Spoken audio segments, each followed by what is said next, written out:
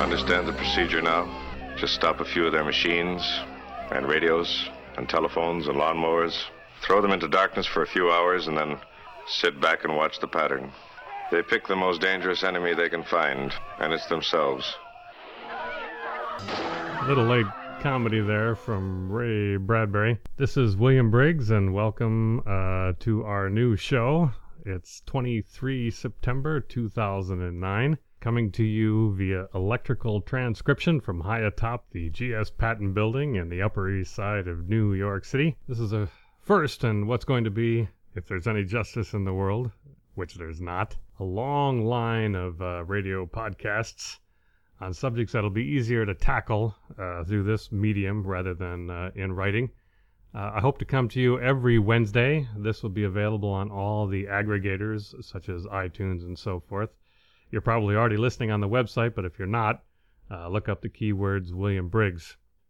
The subject today is the mind of a climate activist. I'm particularly interested in what drives these folks. I want to distinguish between them and climate scientists and politicians and the ordinary man on the street sort of fellow, and see what makes the climate activists feel so strongly. So we'll cover that in some detail. We'll not finish it, of course. We don't have time for that kind of thing. But we can at least start. The format for these broadcasts will be me talking directly to you, at least at first. I hope that in the future, by phone at the least, we can include some of my regular readers. I have quite a collection of very interesting people who come from a wide variety of professions, some of them with fascinating jobs, and I think it would be fun for all of us to hear their voices. Now, I am from New York City, as I mentioned, and because of that, I don't seem to, well, there goes one right there. Perhaps I'll leave that one in for you to hear. There's a constant stream of noises from the street, from the rest of the apartment building that I'm in, from everywhere. Some of these fade into the background, but and I'm going to try to eliminate some of those. I'm only a block and a half, 2 blocks from New York Hospital.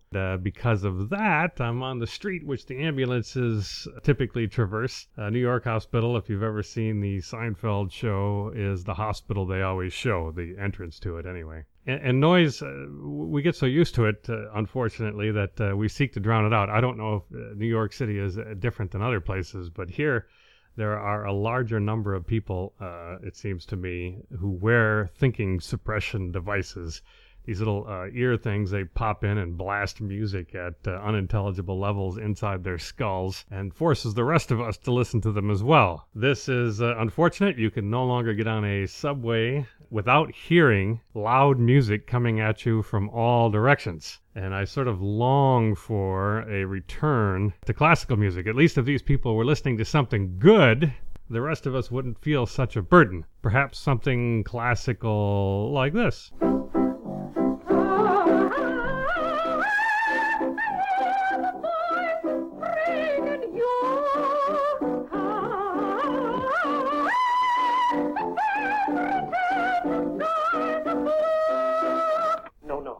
Too fortissimo, too allegro, too quantro. Oh, is that sad? It ain't good.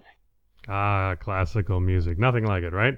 Our subject today is the mind of the climate activist. We have to distinguish between the activists and the rest of the people. Obviously, as everybody knows, particularly as readers of my blog know, climatology is an in thing. It's the hip thing. We'll talk more about that later. But beyond that, it seems to be a very pressing matter for some. Perhaps not as much as it used to, but there's still a residual of it. I mention that because the UN is in session. One thing the UN is doing, or at least in conjunction with the UN, is a satellite of conferences, most of them having to deal with climate change.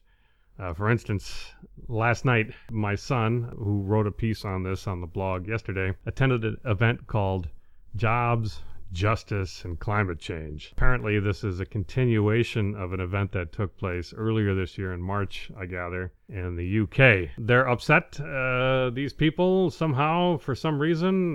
They view jobs and justice and climate as all as one. It's not clear exactly their reasoning or their mechanisms. Well, we'll come to a little bit about their reasoning. But the mechanisms and so forth, how concentrating on climate change is going to lead to further justice and jobs is very curious indeed.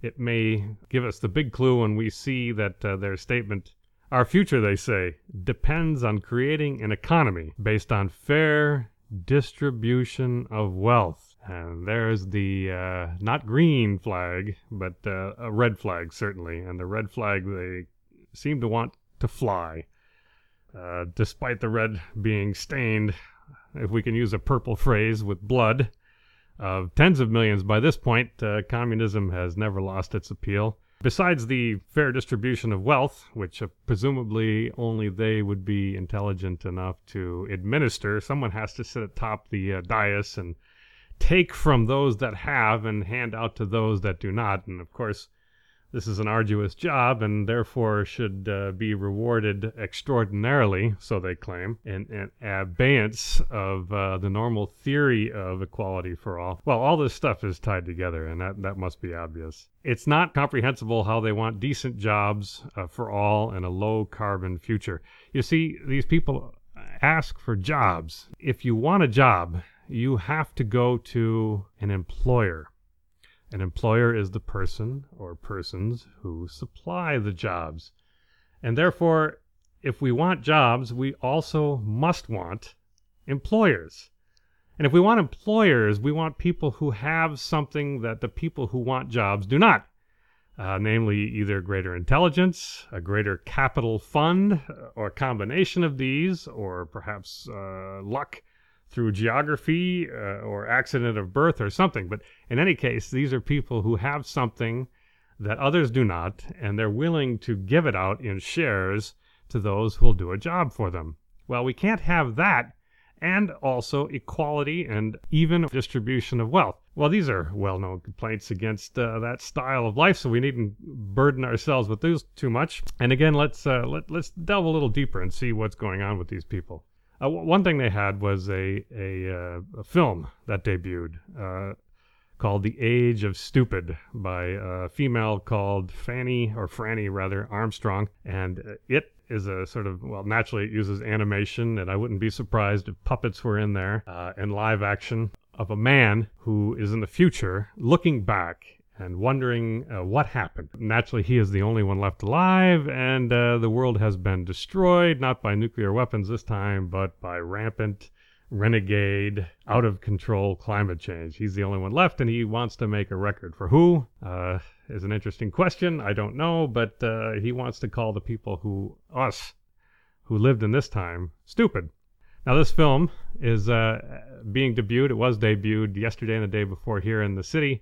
And elsewhere in the world, it also debuted earlier in the year, I think, to coincide with the other conference of the Jobs, Justice, and Climate Conference that was held, I think, in London or in Leicester Square. The film here was held on a green carpet, get it, using a solar-powered cinema. I do like to be the one to break it to these people, but everything on this planet is solar-powered. Perhaps not as directly solar-powered as a solar cell, but it's solar-powered nonetheless. Everything has been created by stars, and our star supplies the energy for all our food and all our needs.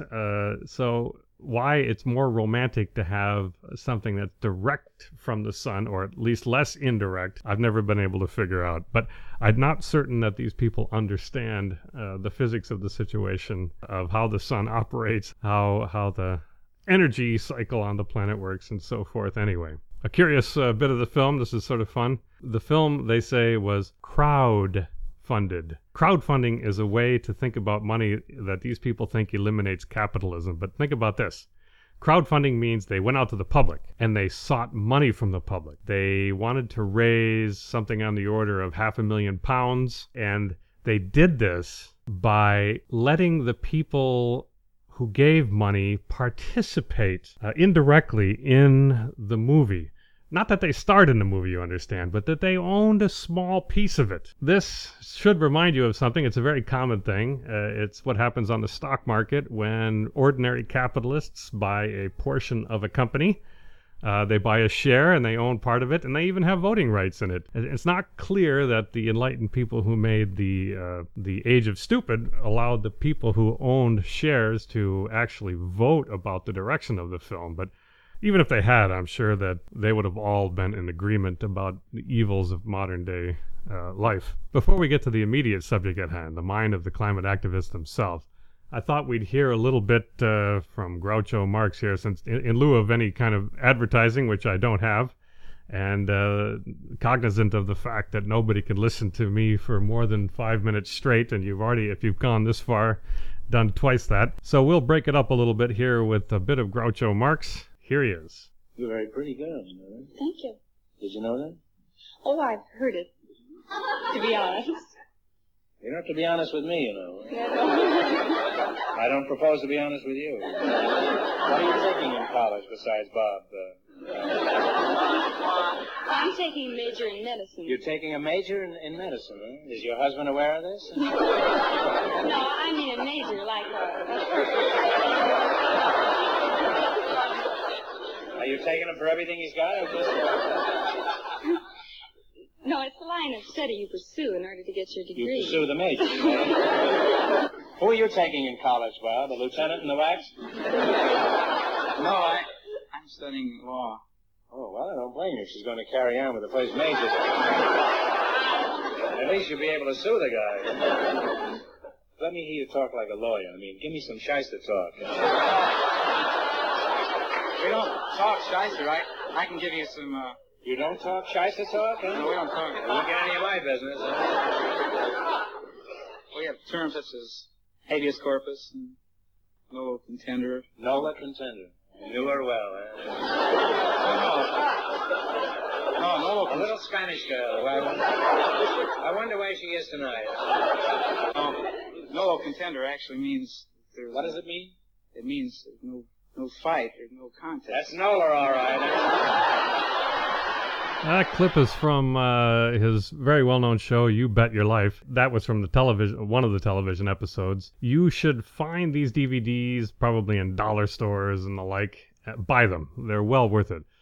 Even better, if you can find them online, are the radio episodes. These reveal Groucho Marx as being one of the top wits of our century.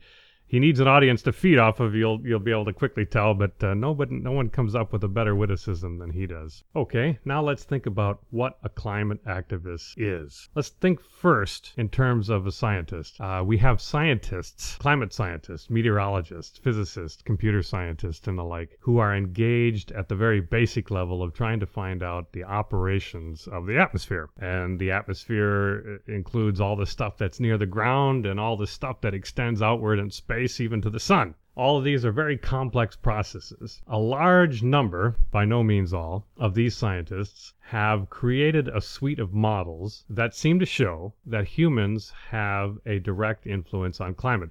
This in itself is not in the least surprising. It is a trivial fact that humans influence the climate. No one has ever disputed this, or no one should dispute this. It is only a question of how much we influence the climate, and if those effects are harmful or they're beneficial. And if they're harmful, can they be mitigated? And if they're beneficial, can they be exacerbated? But nobody should ever dispute the fact that humans do influence the climate. Every species, every inert object, in effect, influences the climate, most of them trivially. But it seems that humans, particularly through industrialization and the injection of carbon dioxide into the atmosphere, do influence the climate. The scientists that make these pronouncements are acting quite rational. After all, many of the models of the type that they use are being used and have been used and have made reasonable and proper and correct forecasts. And the models that they have in front of them are making forecasts, and they seem to show that the temperature will increase, and it will increase because of human activity. It's very rational, therefore, for these scientists to come to the public, to come to politicians and so forth, and say, look what we have here. What can we do about it? So we shouldn't fault the scientists for this. I mean, some scientists, namely Dr. X, go further and lapse into activism, and that's another point. But the scientists themselves are acting quite rationally. If they continue to act rationally, they'll also know that the models of the type that they're using have not always worked. And the models that they have in front of them, there is no indication that they're working now. They work to the extent that they can recreate past climates, but to be able to predict future ones is the key question. And there's no evidence that that is true right now, except for the indirect evidence that models of a similar sort, namely meteorological ones, have made correct forecasts. In other words, these models are fallible. They might not be telling us what is so. And the scientists, reasonable scientists, and most of them are, 99.9% of them are, will attach to their forecasts some measure of uncertainty, some indication that these things are fallible. So this is fine. The scientist is acting rationally. Next in line is the politician. A politician, I think, is also acting rationally. He's taking information from the scientist that tells him, unless we modify our industrial behavior, certain consequences are going to occur. The politician has used information from scientists in the past, and that information has turned out to be useful and correct, or helpful at the very least, plus which the politician doesn't know and can't know as much as the scientist does about his field of expertise, so the politician is even acting rationally. And the media is sort of a go-between, an intermediary between the scientist and the politician and the rest of common man. Most people receive their climate information through regular television broadcasts, the newspaper, and so forth.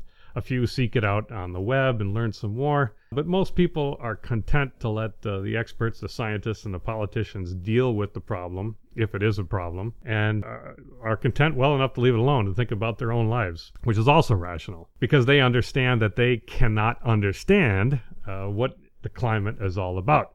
And then we come to the activist. Now, the activist, most of them anyway, is an ordinary citizen who has heard the same pronouncements from the scientist and the politician that his neighbor has, but decides to let these pronouncements bother him extraordinarily. This is the key point. Why is that the case? Because think about this. There is no way the climate activist can understand what's going on and understand the uncertainties and the probabilities and so forth about climate models. In order to do that, you first need to understand calculus, you need to understand differential equations, partial differential equations, discretizations. You need to understand heat physics, you need to understand the equations of motion, you need to understand the chemistry, the chemical interactions. You need to understand what particular photons do as they're coming through the atmosphere. You need to understand cloud physics. You need to understand sigma levels. You need to understand the omega equation. You need to understand model assimilation. You need to understand model tuning. There's no way... Kindly speak English and drop the vernacular. Okay, all right. So the whole point of this is that climate models are extraordinarily complex, and each part of them has uncertainty attached to them. And all of these uncertainties add up, at least linearly, if not multiplicatively.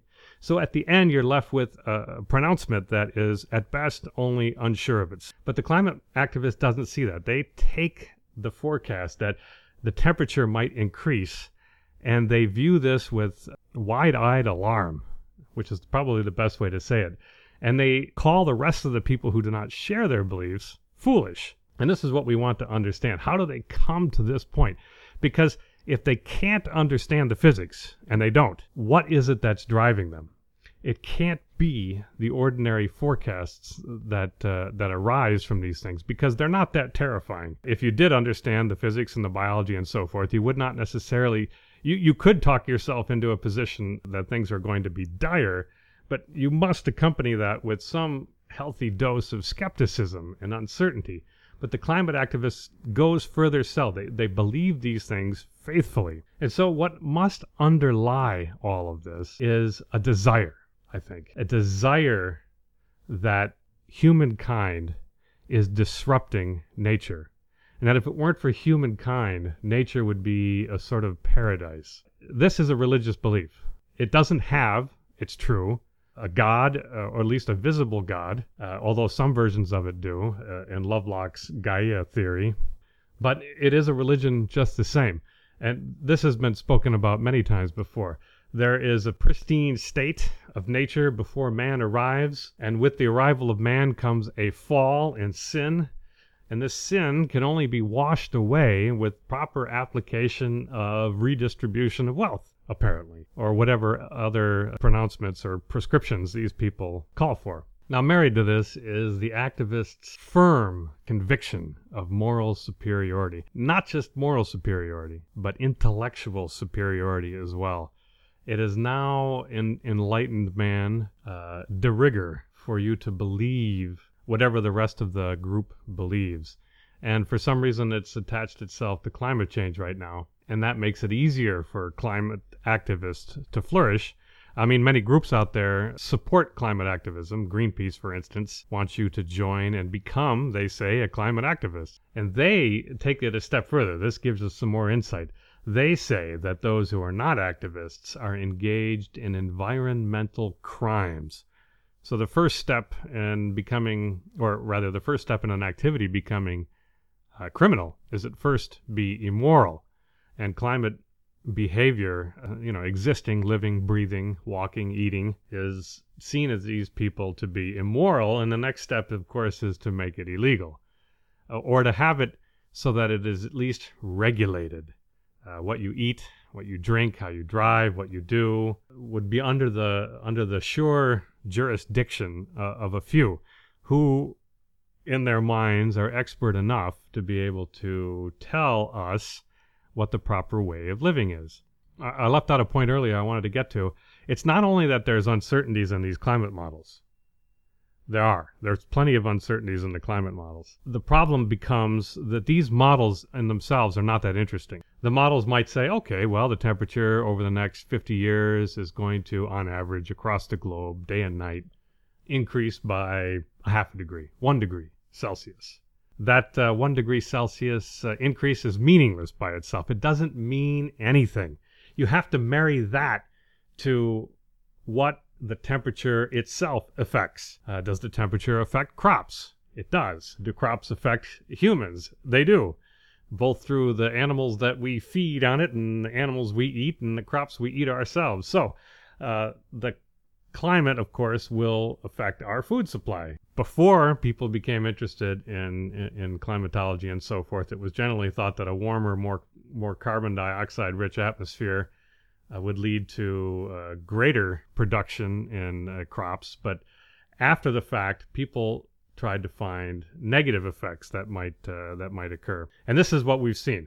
We see people take the results of climate models, which we must always remember are themselves error-prone, or at least uncertain, and feed them into their models, most of them mere speculations or statistical at best, and then ask questions about what will happen to things that are affected by the climate. So it's not the global warming that's important, it's what the global warming, or rather what climate affects, that's important to humans. Most of these papers are statistical, and I've looked at a few of them in terms of the statistics, and most of them are appalling at best. And it seems that there's a bandwagon effect here. There's no easier way now in science to get a paper than to discuss what global warming might cause.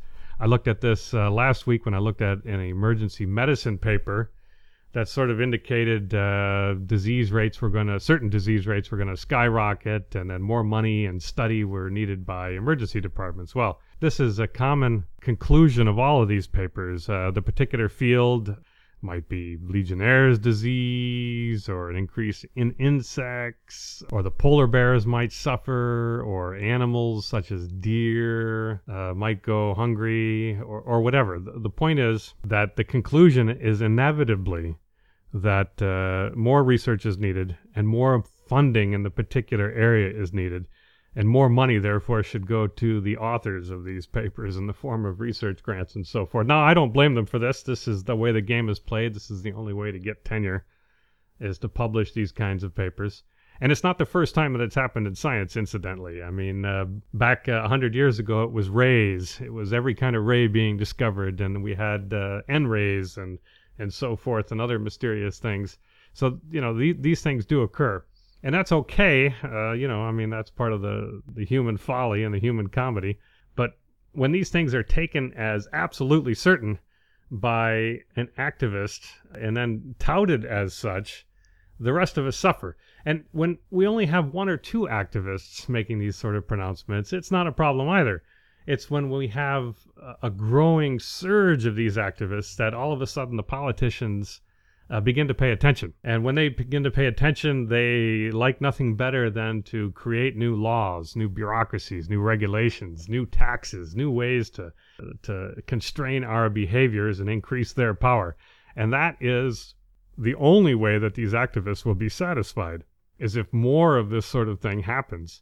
And that's the strange thing. We come back to, now the worst kind of activist is a celebrity activist, usually a movie star. Now these are people who are told where to stand, what to wear, how to stand, how to gesture, what looks they should have on their face, and they're given the exact words they're to read, and they do this very well. And for some reason, because they do this very well, this puts them in a superior position in our culture, that they are able to opine on any matters whatsoever. So it's always seen as quite a coup for an activist firm to garner a celebrity to become their voice, because they do the voices very well. They're just not very bright in what they're saying, on average. There are always exceptions, of course, but celebrity activism is probably the worst and the most tiresome. Activism itself is a symptom of two things: democracy and Enlightenment thinking. Democracy is something we're stuck with until something else better comes along, and what that is, I don't know. Democracies are prone to periods of madness, and we talked about this on the blog as well.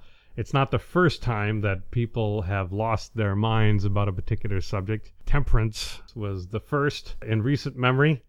Smoking seems to be going along that line right now. It remains to be seen whether there will appear a constitutional amendment making tobacco illegal, as alcohol once was. And who knows where global warming activism will lead us. These things usually have a limited shelf life. How many years of failed forecasts will we need before activists, climate activists, give up and move to something else? That's an interesting question. I don't know the answer to that. My imagination is many. Once you get hold of these sort of things, you really need for the people, it becomes a consuming passion.